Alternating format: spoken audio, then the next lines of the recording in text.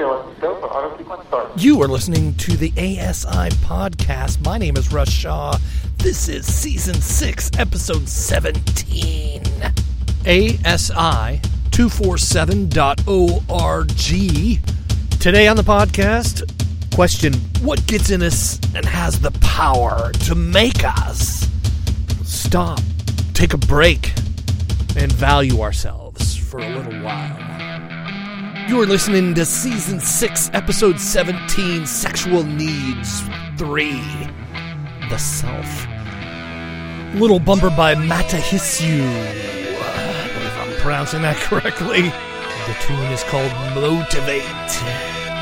Yeah, we're gonna go for auto sequence start. Raise the game, motivate the place. Take a taste as we blaze on through the fade. Clean slate, move on, chant all night long. When I sing my song till the early morning. I'm right, then the night is right. Oh, leave it all behind, revelation. Wake in the morning to find you waiting, even in a desperation. Feel something that's embracing. Feel something that's embracing. Revelation.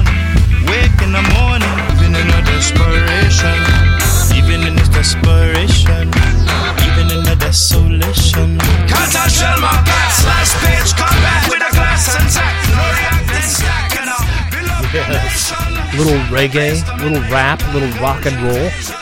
That's kicking off this episode of the ASI Podcast. By the way, there is a playlist on Spotify for all the bumper music I've used on the show over the years. So if you go on Spotify and you search for ASI Podcast Bumps, you can follow that. And yeah, there's just a lot of music there that, I can't play the songs in their entirety here. These are called bumper promos. They call them in the talk radio business, promoting the music in little bite-sized clips there. So yeah, follow the bands if you like the bands. That's kind of how this works. Anyway, that's how I get away with it, right? That's how I keep my nose clean with the recording industry. Hopefully, promoting the music and emotionally charging each topic. That song, that song's got some roots to it, right?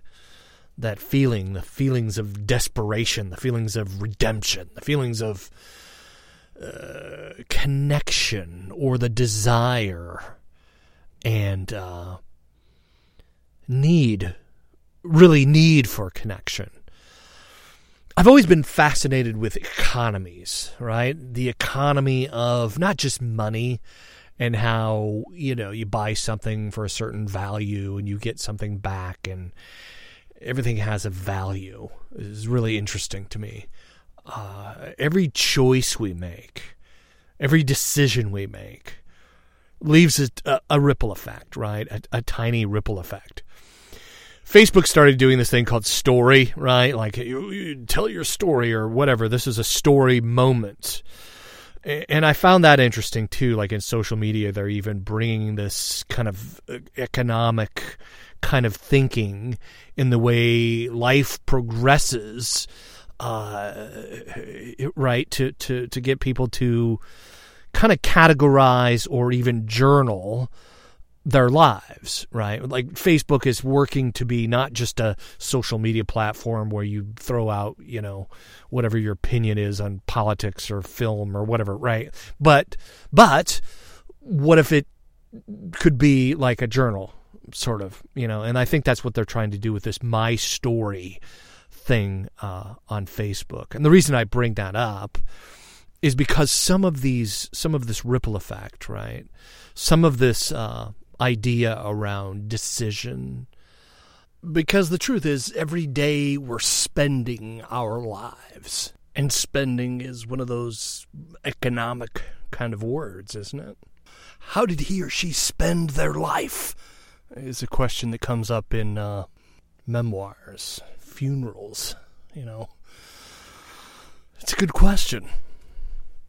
And maybe that's some of what Facebook is trying to do, is take some of that spending and categorize the moments that make up our story.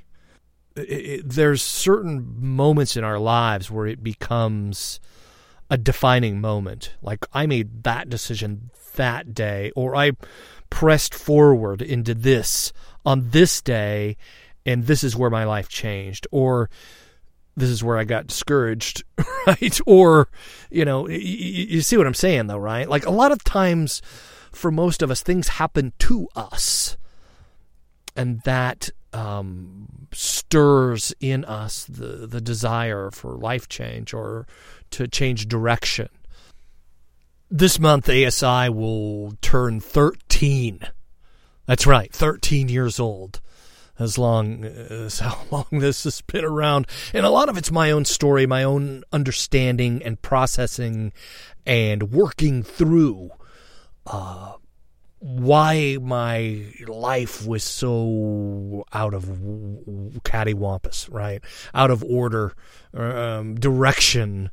Why sex had taken me over in a way, right? My chasing after it. Why did this have so much power in my life, and in being motivated to tell my story and feeling a sense of accomplishment and victory, to use that word, over something that had such deep roots and hooks in me, and seeing some freedom from that and feeling like, hey, I want to share this with others, simply because, one of my biggest motivations for doing this thing is I didn't have a me, I didn't have a me. It's hard to talk about this stuff. It really is. Have I wrecked my reputation? So I'm not really worried about it. It's just me. Sorry, right? I don't give a damn about my reputation. I do, to a certain degree. I don't want to embarrass my family, my kids. I've made a lot of mistakes. But we're not defined by those mistakes. You're not defined by the worst thing you've ever done. I think that's a power. I heard an attorney say that, and I thought that was really a powerful thing. We do move forward. Life does go on, and what we choose to do about some of this stuff is how we will be defined, right? How my story in our actual lives, not just our social media lives, right? But in our actual lives, moves forward. These little pins in the map, right? The blue dot on the GPS. You hit a bookmark on and go, there, that place. Something happened. Season 6 is the culmination of things that I've learned over the years, and places where I disagreed with myself to a certain degree. I get emails over the years, I don't like what you said about this. And I'm like, yeah, man, I probably agree with you. I don't know if I agree with me on that either. My story is unfolding like yours is. And sometimes things shift. Season 6 has a lot to do with a lot of that shift. I'm not the most motivated person in the world. Right?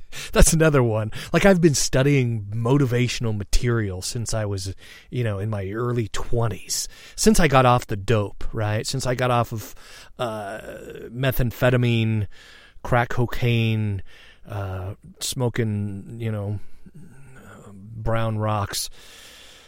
Okay, I did freebase heroin a little while for there, right? Alcohol overdose when I was a teenager.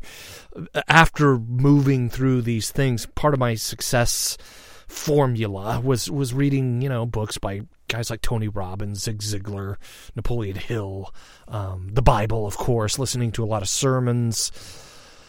But even with all of that, again, I'm not the most motivated guy in the world. Right? I'm not Mr. CrossFit. I'm just not. So, some of you who also aren't Mr. and Mrs. CrossFit out there, I'm glad you're here. It's like, I got an email from a guy who said, like, one of the first podcasts he listened to ever was this one.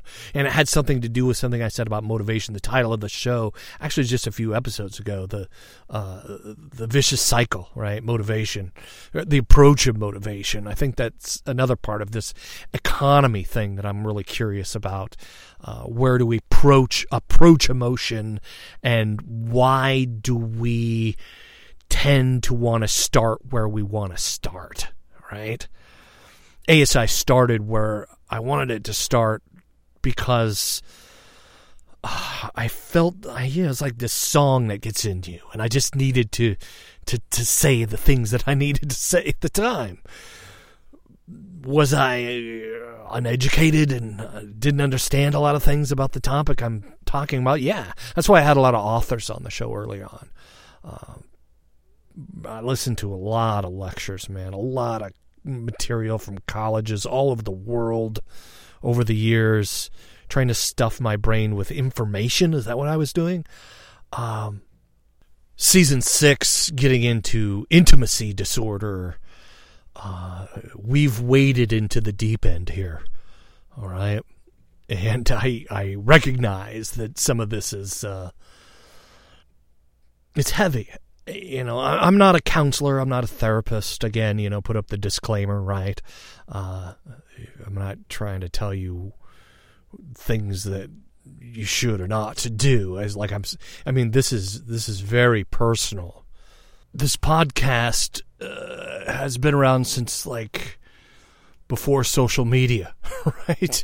I remember MySpace was a thing, and the My Story part of ASI, defining moments, and coming to season 6.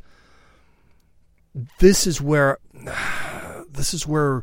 the approaching and getting help becomes something that you do on your journey for you, all right? Getting to the meat of why this episode exists and why the self is important in the topic of even sexual needs, right? Or needs in general. Going to a therapist, going to a counselor, I think is really, really important. Your relationship with that person. This is broadcasting what I'm doing here. So I'm trying to keep some of my story to be my story, and also how what I've been through reflects on the masses, and how a lot of you have felt. Emails I've got over the years, very familiar. And I wanted to share a couple of those with you all today. Because behind your eyes, listening to a podcast, reading a book, going to see a speaker, going to a conference, there's an economic thing going on, right? We spend our lives doing these things. There's something I say in the podcast a lot, behind your eyes, behind my eyes, right? Something, I think it was Zig Ziglar said, speaking of self-help guys, he said that, you know how you eat a bullfrog? You don't stare at that sucker too long, right? There's some wisdom in that. Do it now. But your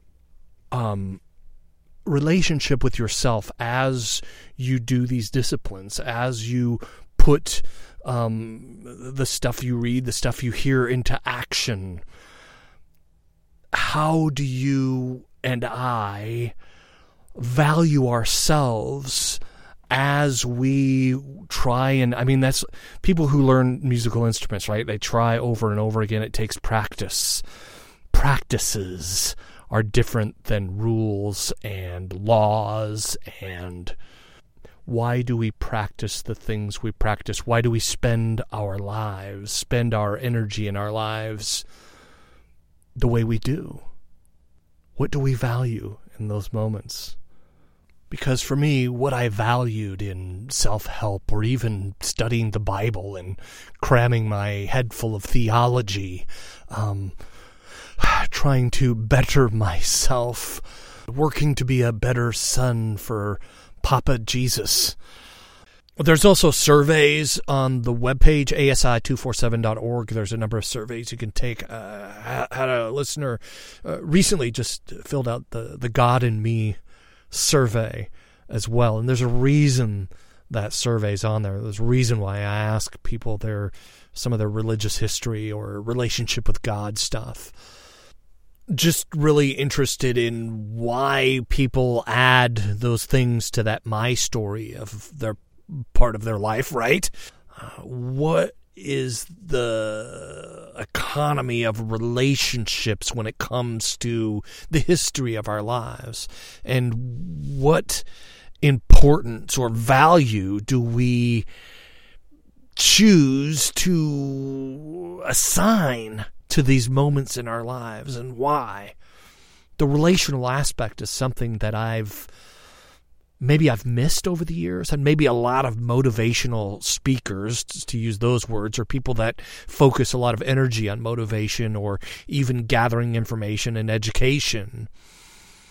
Where are we lacking in the understanding of human relationships and how they feed our lives, what we need in them, and the nutrition or nurture we tend to, just for the sake of being alive, seek to glean from them. And something that I've seen over and over again, and again, getting into the deeper end of the pool here, the less dignity, value, respect, and even love that we have for ourselves on the deep end of that spectrum, the less we have for others. The less roots, right? Have you ever seen a tree? Like right now, it's kind of the windy season where I live here in the Seattle, Washington, USA area. And people will plant these trees, like landscaping companies come in and they plant these trees in apartment complexes or hotels that they just built. And they don't give the trees enough time to root. And the first big storm comes in and they're just all just laying there on the ground. Or they crash into vehicles and cause all sorts of damage. See, it's not so much that we don't value ourselves up on the surface, or even seeking motivation or reading books and understanding what we need to invest in up here. Some of what I'm going to challenge you with, and some of what the psychology around intimacy disorder is going to focus on, is not so much what's going on up there on the surface, but where the roots tend to dig deep down into the ground and have us anchored in those human relationships, and even, dare I say, those sexual needs that we so feel we're lacking. So again, at some kind of root level, how we value ourselves. Let me preface that. In the moments of decision to where we choose to define our lives based on how we really do love, accept, and value ourselves moving forward, these are those my story kind of pin in the map moments in life. It's a conscious awakening to the value that you see in your own person, in who you really actually are. That sounds really self-helpy, and this is going to agitate some of my Christian friends, and I'm okay with that because it's really important. It's really important. Intimacy disorder, all right? You want to keep focusing on your genitals, that's fine. But if that hasn't worked for you, if words like sexual sin and, just need to read my Bible more or pray more or go to church more, over time, if you're realizing it's not moving the needle much, I'm going to keep encouraging you to go deeper. I'll even say this, your genitals, they're going to keep encouraging you to go deeper. Instead of cursing yourself, what if you stopped and said, hey, what if these actions are pulling me into a deeper understanding of who I really am and what my body is really actually thirsting for? And confronting myself some here on shows where I use the words like system failure, right? It's not so much a system failure, all right? This is how our body and our mind and our spirit and our soul are working things out, are needing some time, are needing even release. The needs are going to be met, but they're just not being met the desired way we'd like them to be met. Man, instead of the word failure, realizing that, some of the mystics talk about that God's bringing us on a journey deeper into ourselves, the universe, all right? If you don't like the G word, some of you, is leading you into a deeper relationship with your own body over and over again. And when I failed, man, the importance of language when it comes to some of this stuff, when we think about how we talk to ourselves, how we value ourselves in language like failed. Another system failure on your part, Russ Shaw. That's a big part of emotional intelligence, right? We don't necessarily see the energy that's tied to some of the language we use, but we feel it. But the energy I felt when it happened, the way, the shame, right, that spilled over me, man, all these things I know, all these things I've been studying, I should know better, right? I'm the intimacy guy, attitudes of sexual integrity. Integrity is about how we walk the walk. And a lot of times, my confession here is I would beat the shit out of myself if I'd failed. I kept getting back up, though. But why? Right? Why? That's the big question. And listen, I want to speak to the Christians for a moment. You guys are my people. All right? I love you guys. But grace is that braided God's love, self-love as one. Grace is like this beautiful relational braided chain of our love and God's love coming together in one. It's part of our identity. There's some of this religious imagery that it's like deep in us, God puts this in us, this in Christ, this Holy Spirit dwelling in us, this self, the beauty, the love that God puts in us. And images like the cross come to mind, yet there's that part of us that still wants to flog ourselves, right? We're handed, somewhere in our actions, somewhere in our self-valuing, we're handed a whip. We take off our shirt and we whip ourselves. And we whip ourselves. And we hurt ourselves. This is not holiness. This is not pleasing to God. Self-inflicted wounds, I did them on my own. You were forced to draw the knife, last to throw the stone. Oh, the trust in me, I've abused. Oh, take mercy on my self-inflicted wound.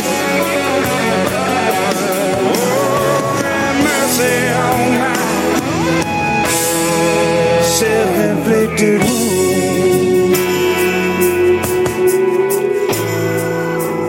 There you go, some Joe Bonamassa.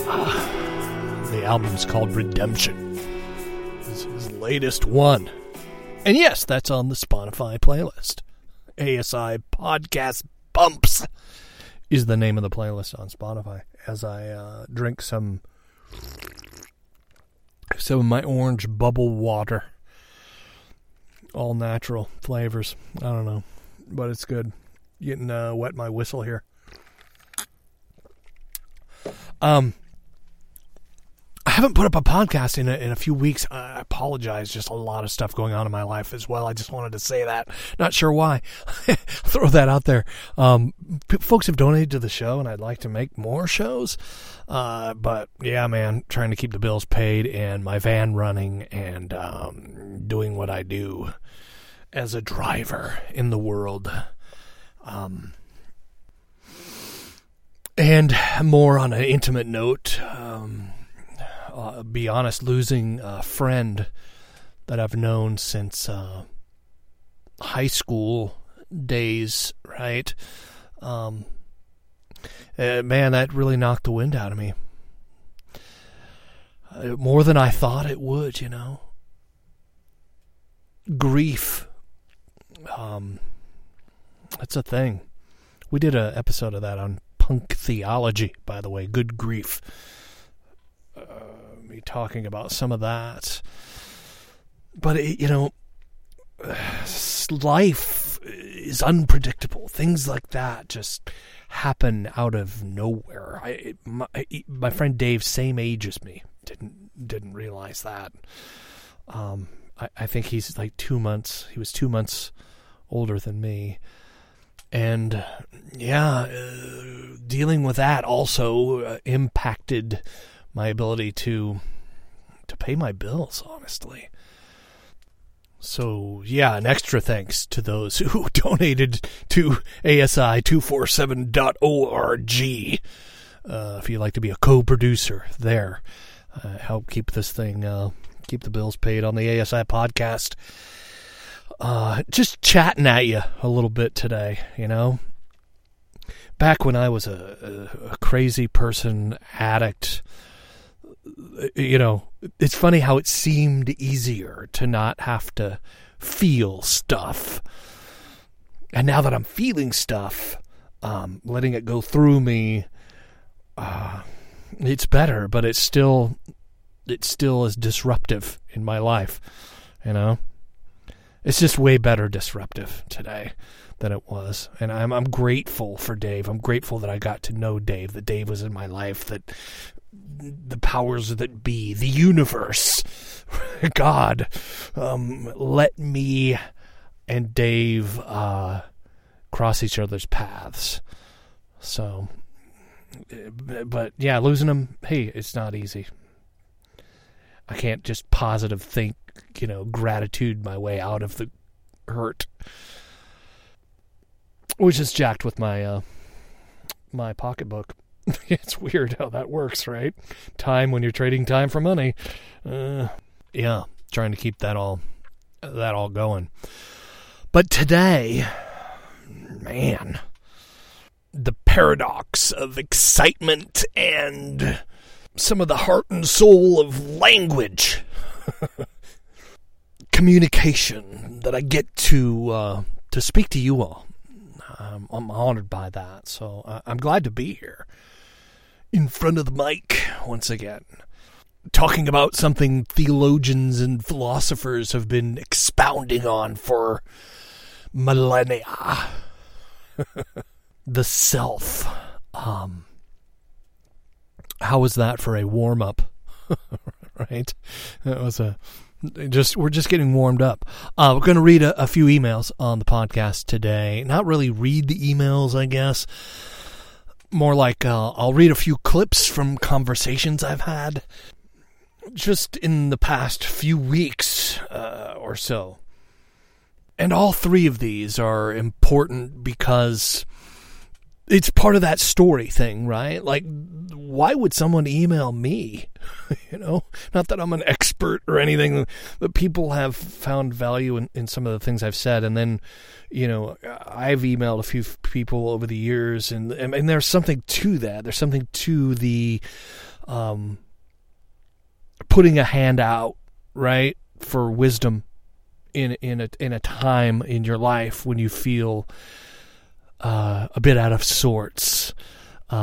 This first email is from a listener named Steve, and a longtime listener who said in the subject line it says feeling lost.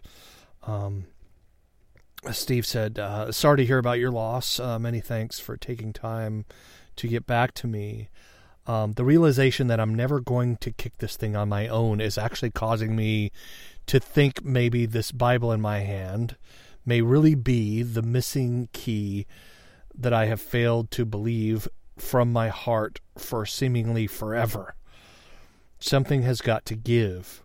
Yes, this book has given me understanding of how I got here in truth. While it is shaken me up inside, it's also given me the truth I need to finally give in and ask for God's help in my heart. Thank you, Steve, for that. And the next one is from a listener named Andy through Facebook Messenger, and he messaged me through Heart, Mind, Love, Sex, and Affection on Facebook. That's the official Facebook page for the podcast here. Attitudes of Sexual Integrity, even though it doesn't say that on there. All right, so you can join the group without, I don't know, having people see that you're, oh, I joined the sex addict group. That's not what it is, all right? Heart, Mind, Love, Sex, and Affection. It's a lot of what I talk about here. So that's what it's titled. That's what we talk about. There you go. Andy says, and I had this is a lengthy, I'm not going to read all of this. This is a lengthy message, but it's tough, man. From Andy, hey, I got a question for you. How can I fully surrender everything to God? Can you fully surrender your wife, your marriage, your kids fully to God? I mean, literally surrendering them to Him completely. This is the struggle that God is asking me to do. My wife left me after 22, almost 23 years of marriage, and she took the kids. She is seeking legal separation. The news is that I've finally hit rock bottom and have finally opening my heart to God. No small hidden or reserved area that was off limits before. The bad news is that I may have lost what is the most precious thing in my life, being my wife and my marriage. These were more important to me than God was. How twisted was I? I'm gonna try and address both of these, but my heart goes out to Andy, and that's, the weight of some of this, right? Like sexually compulsive behavior, it has real consequences, right? The question is, what are those consequences birthed out of?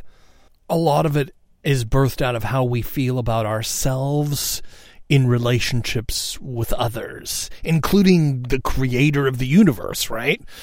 This is why self is important, and in modern Christian evangelicalism here in the West, there's a lot of this, kind of tearing down of the self. By the way, psychologically, cults do that. There's whole sects of religion where they don't like you celebrating your birthday, for example, because that gives you a value of yourself that may go askew in their mind. It's we're assuming that celebrating the day we're born is a bad thing or be selfish, right? And that word selfish is another one. It's something that a lot of religious folks can use to control other people. And there's things that we don't know about these two gentlemen. And is it porn? All right. Is it just porn? Right? I don't like that term, but there's something to that, right? For me, it was seeing prostitutes, and it got really dark for me. But did it start with porn? Was porn my gateway drug? No, actually, no, it wasn't. And I know that may be tough on some of your ears, right? Because I think that for me, I really didn't know in the beginning, and I thought, yeah, sure, when this didn't get me off, then seeing an actual person.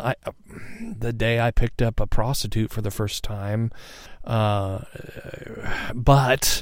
right, because I've been feeding my mind pornography, the way I was compulsively, I think it's deeper than that, right? The reason I was using the pornography, the messages, the language that I was using towards myself, like I talked about in the intro there, right? My system failures, my moral failures, over and over again, thinking of myself as a big failure. You know what I do? I disappoint people. Here's another one. God has a plan, and God's testing you, Russ. Had all that porno in my brain, and that day I picked up that young woman, that prostitute, and I could have shared the gospel with her, but what did I do, right? I failed the test, because that's what I do. I fail tests. I failed to implement God's holy plan. What if there's no plan? I know that's controversial for some of you. But what if the truth is that God doesn't have a plan? Okay? That may be hard for some of you to hear, but I want to read you something that Paul Young wrote in his book, Lies We Believe About God. Paul Young, past ASI guest, wrote a big bestseller you may have heard of called The Shack. Paul also very orthodox in his theology, and in one of the chapters, I believe it was titled, What If God Doesn't Have a Plan? Actually, it's titled Lies We Believe About God. So God has a plan. What if that's a lie that we believe about God? That our suffering is part of God's plan? It's also in John chapter 9, where the chapter kicks off with this blind man, and the disciples ask him, who sinned? Did this man sin, or did his family? Why is he blind? Someone must have sinned, right? And Jesus says, nope, no, that's not why he's blind. And then he goes on to heal him, but he doesn't really solve the dissonance, right? He doesn't really explain why the man's blind. You know why? Because there's no plan. There wasn't a plan for it. God doesn't just make people blind, right? Or kids disabled, or a woman's paralysis, as Paul says here. But the truth is, what I want you to think about is, especially if you grew up in Christianity, right? In developmental defining moments, right? Those defining moments in our story, many Christians are led to believe, again, really early on in our developmental identity of self, somewhere as soon as we can understand it, we learn God is good, God is holy, and we are absolute garbage. In Calvinist theology, I even may have said some of this on the show earlier, like we're snow-covered poop. That's how God sees us because of Jesus. Is that really our relationship with the creator of the universe? Actually, no, it's lie number 3, now that I've looked it up. God is in control. Do we actually believe we honor God by declaring God the author of this mess? A woman's paralysis, for example. An insect in Africa that eats children's eyes. That's another one where it's, God has a plan. No, not for stuff like that. It goes on here.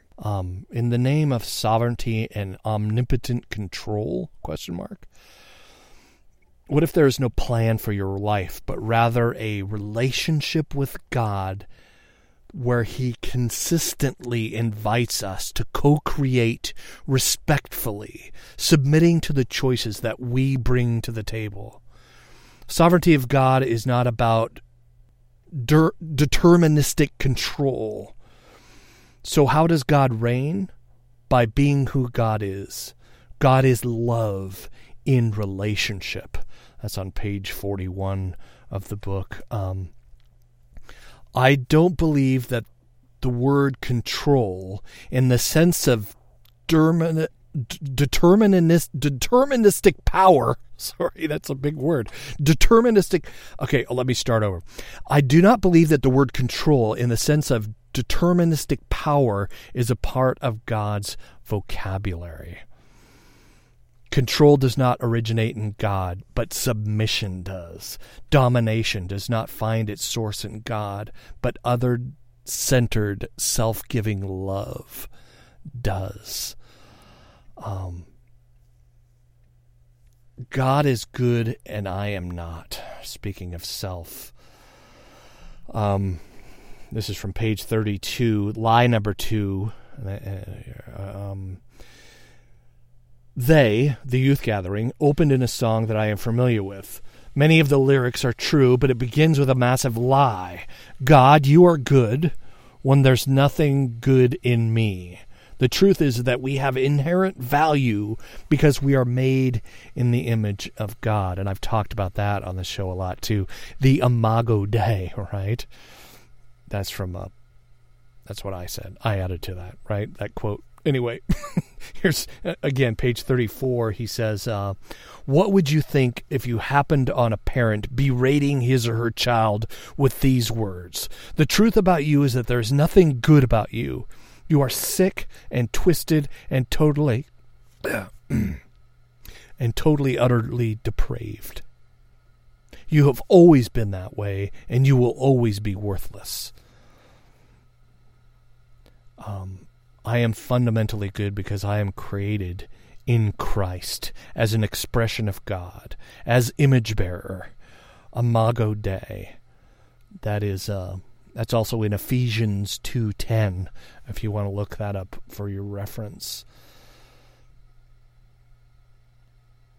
How we think about ourselves in relationship with God is so important. And I love what he said there about God submits. We don't like that either. A lot of Christians don't like that. That's orthodoxy, right?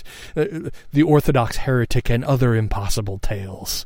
That's a book by Peter Rollins. The truth is that God submits to humans.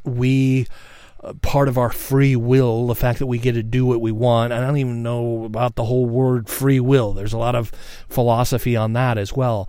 But the fact that we, in relationship with the universe, to use that word, God, the universe, you can use those interchangeably, by the way, depending on how you're triggered, right? The way that we commingle with one another and commingle with the divine that is living in us, in Christ, these are words from the Bible, is how we do relationship. God submits to human beings and works with us in the co-creation of how the story's unfolding. How much of an impact on our ability to be intimate, right? To be trusting, to have relationships where I'm accepted and valued. How hard is it for that to be a reality when words like obedience come into play? When words like, this is how this needs to be done, and if it's not done that way, you fail, right?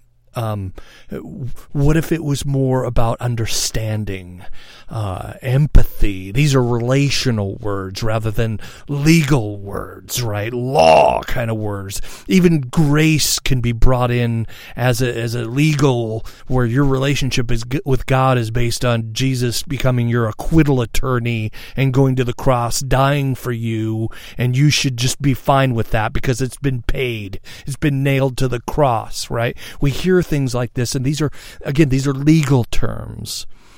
Relationship says God is working with us. God is understanding with your loved ones, in your family, listening, hearing how they feel, asking, how did that feel? My friends, submitting to God is not submitting to some set of rules or law. It's realizing that God has submitted to our decisions and choices, and that we get to help co-create in the mess of humanity. in certain religious upbringings, it's easy to get polluted. This legal, dogmatic way of thinking, I got that in my head early on as a young kid and that's part of my story, and that's part of some of your stories. On the survey page there, I ask some of you in the confessions area of the surveys, I ask, were you sexually molested as a child? There's 3 answers to that: yes, no, and some stuff happened, I'm not sure. Just guess which answer is the most popular in that survey. Most people are saying some stuff happened and I'm not sure. All right. The voices of shame and how I was kept quiet. And I know not all of you are sexual abuse victims, all right? I know that's true. But how you talk to yourself, even how some of the churches you grew up in make you feel about yourself, your identity as a person, your value as a human being, very much play into the compulsive behavior. And this is the big crux of intimacy disorder, right? This from people who spend their lives studying sexual behavior and psychology, and the people that really are suffering and struggling with this. This is some of the conclusions they're coming up with. The disorder part of it, again, when we don't value ourselves, bringing that into a relationship can cause all sorts of chaos and havoc and disorders, to use that word. And the truth is, relationships have a lot of disorder going on already, right? If you're in a family, you know some of the chaos that can take place in relationships with other humans. But there's beauty to some of that chaos. There's grace that abounds in some of that chaos. There's love. There's co-building a life-giving environment for people to do life together. I feel like I may be losing some of you, so I'll stop for a second. And I'm going to gather my point in all of that is. But the question still beckons, right? How does one trust in God? As far as, people have asked over the years, like, how would I classify myself if I was to label myself spiritually?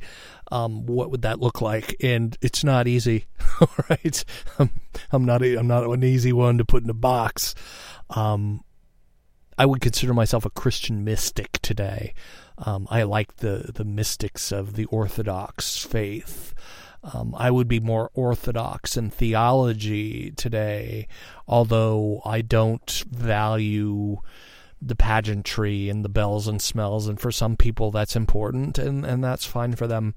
For me, it doesn't do much for me.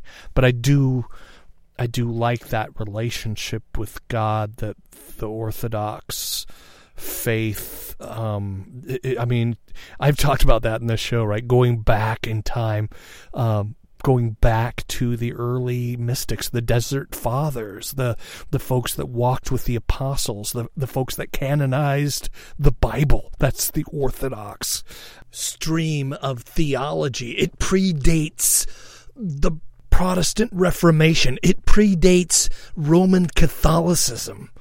I want to leave the show with this. Sexual needs and the self.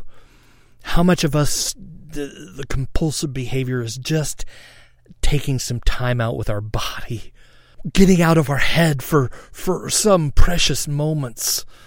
We need that as humans. That's why meditation is important. But masturbation is another way of doing meditation. Your body and your mind and your spirit, all of this energy commingles together. The self. Knowing thyself, all right? So incredibly important. There's an Orthodox father who shared this. I'm going to share a post that I put on Heart, Mind, Love, Sex, and Affection, the Facebook page. This this is something my friend John shared, and I posted it here. Here's what I wrote.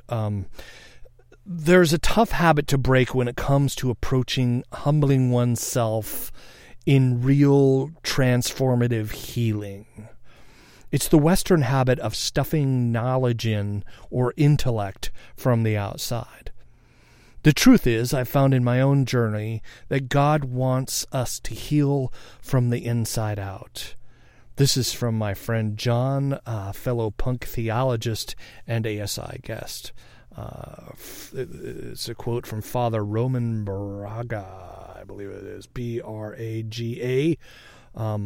He says this: Orthodoxy is to descend into yourself and to explore the inner universe.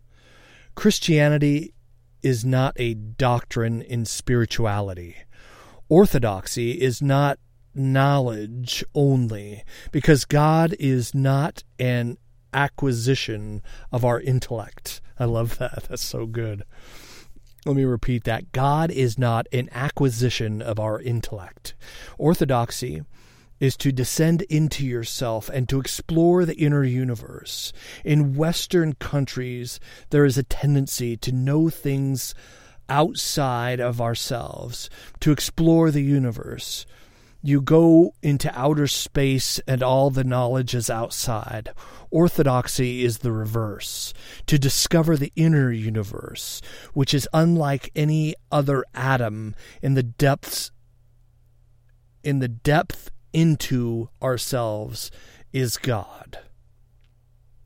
This is where we meet God. That's controversial, as far as a lot of, especially Western Christians, are going to say. Let me repeat that. To discover the inner universe, which is infinite, like an atom, and its depth is into ourselves, is God. Because God is not outside yourself, so orthodoxy in spirituality is to explore ourselves, to go inside. But we are afraid to go inside because it is an awesome reality. St. Paul said, Don't you know that you are the temple of the living God that lives within you? Right? We are a temple of the Holy Spirit. That's translated a lot of different ways. This is from the Orthodox. Don't you know that you are the temple of the living God and God lives within you? That is quoting Scripture. Western countries have to learn this lesson. Not outside of the universe is God. He is inside. But we have to explore the inner universe. We have to live God, because God is life. I didn't get to the third email. I just realized that.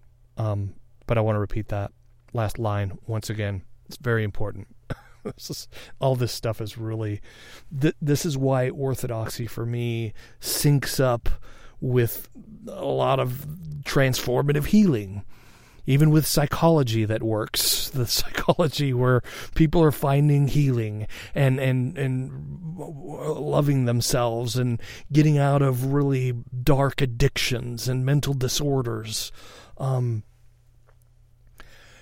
God is inside, but we have to explore the inner universe. We have to live God, because God is life. Don't you know that you are a temple of the living God, the God that lives within you? A lot of Christians see that as, you need to exercise more. It's not what that's about, man. It's so much deeper than that. So much deeper than that. I'm going to get to the third email on the next show, but I want to end out this show, the self, all right? Your need, the sexual need, what if that's part of what's pulling you deeper into yourself? Yeah, it's not the desired way. Yeah, it screws up lives. It hurts families, the compulsive nature of it. But what if it's like that light blinking on your dashboard? More than that, what if it's your body just wanting to sync up with the rest of you and this relationship with God through your sexuality, it's really important. You are loved more than you can fathom. Love lives within our bodies, and we can tap into it. Not that God is a power or the force or anything like that, but God, we are made in the image, and we are vessels of love deep down. But that love needs to work itself out, and it's usually the opposite of trying to calculate things with a calculator or obey certain laws and rules all the time. Because love transcends all of that. I'll leave you with a story. Right before today, here's something that happened today, and this is some of my own story. All right, my own transformation, because I used to be a thief. All right, I used to be a drug addict, and I used to steal from people, and I've been to jail more than once. Today, I didn't do this because I'm a great guy. All right, I did this because I'm syncing up with something that I pray a lot. Part of my spiritual discipline is to pray the Lord's Prayer, all right? And just something to that, on earth as it is in heaven. I breathe that out in the mornings. I'll just breathe that and meditate on it. On earth as it is in heaven. Give us today our daily bread, these things. So today I walk into the pharmacy to pick up a prescription, and I find a wallet laying there right in front of the pharmacy door full of cash. It has a guy's driver's license in it. It has some credit cards. I walk around and I ask people in the pharmacy, I go, hey, is your name Randy? No, the guy that looks like, I look for people that look like the guy on the driver's license picture, right? So no Randy. And I'm like, all right. So I put the wallet in my pocket and walk around the store a little more. Didn't see anybody. And there's a dollar store right next door. So it's almost Thanksgiving. I picked up one of those aluminum things that you cook the turkey in, right, at the dollar store. And then I was coming out of the dollar store, and I see this couple, and they're rifling through their car really quickly. And the guy who's looking under the seats and stuff, he's like stressing out. He's like, I can't believe it. And I go, Randy? And he looks up at me and he goes, yeah? And I go, hey, I found your wallet, man. And I hand him his wallet. And he's like, oh my God, thank you so much. And he looks in there, and there's still all the cash is in there. And he's like, oh wow, thank you. You used really kind words. All right. So my point is, I didn't do that because I believe I'm a great guy or whatever, right? I'm syncing up with something bigger than my ego. I guess I'll use those words. It is myself that I'm syncing up with when I gave him the wallet. I didn't do it because I'm afraid of hell, all right? I didn't do it because fear of wrath, if I didn't do it because I'm a good person, right? Or I get to feel like I'm a good person for doing it.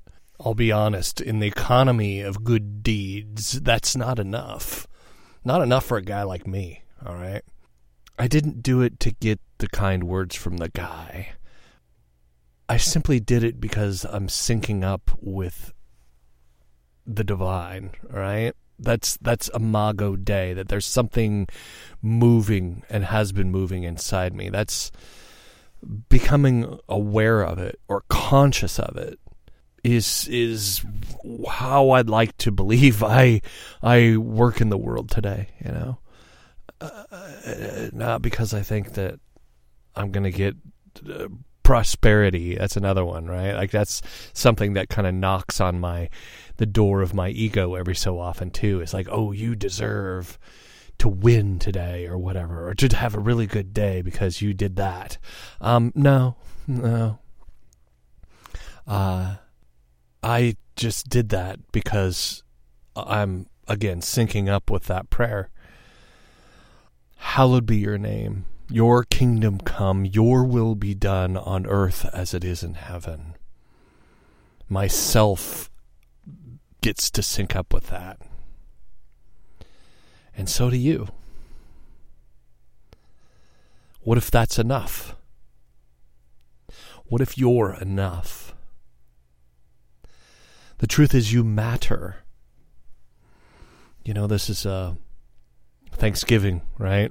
We're going to all see family, and sometimes that's stressful. Sometimes you are in the presence of someone who's harmed you or hurt you. It's difficult. How we do relationship matters because you matter. Because the ripple effect that you're going to put out with who you are in your presence in any given situation matters. You matter. For a very long time in my life, I didn't believe that what I did or say, my ripple effect in the world, I didn't think it mattered. I didn't think I mattered at all. So, as a direct result, the ripple effect that I put out there didn't have a lot of meaning, purpose, or even rationale to it. Not that everything has to be rational, right? But in the relational flow of life, I had to realize that, man, I matter. I heard a quote, I can't remember who said it, it was a philosopher that said, what if the meaning of life is to give life meaning? That we pump meaning into the lives of our immediate family, but a big part of it is into ourselves. Why we get up every day. That it's not just my ego. That it's not just my bravado. It's not just my I gotta be the man and all that. That's all ego stuff. No, my heart mattered and matters. So I hope you enjoyed my little good deed story there, and hopefully it helps communicate what I'm trying to say here about you, about your own place. Whenever you're hearing this, whenever this hits your ears, behind your eyes, I hope that makes sense, because that's very different than me 30 years ago, right? It's true. Not to toot my own horn or say how great I am, but to say that the self, how we think about ourselves, because I am no angel, all right? I am not Mr. Holy person. Just listen to the other show I do, Punk Theology, okay? This life of ours, we get to do it with a different kind of fuel, with a different kind of relationship, with a different kind of purpose than the rest of the world. And with that, I leave you, all right? I love you guys. I mean that sincerely. Till next time, bye. I've been trampled on, torn apart, yeah, I've been left for dead. You knocked me down, but not for long, 'cause I'll be back again. Yeah, we all wanna be wanted, but I hate that broken hearted. See it, I'm no stranger to heartache. Oh yeah, I ain't a stranger to heartache. No, I ain't a stranger to heartache. ASI, or Attitudes of Sexual Integrity, is a listener-supported podcast. Do you like what you hear here? Please leave a review on iTunes, TuneIn, Stitcher, or wherever you may be hearing this podcast. The podcast, Attitudes of Sexual Integrity, is owned by Digital Audio Project LLC, who is responsible for its contents.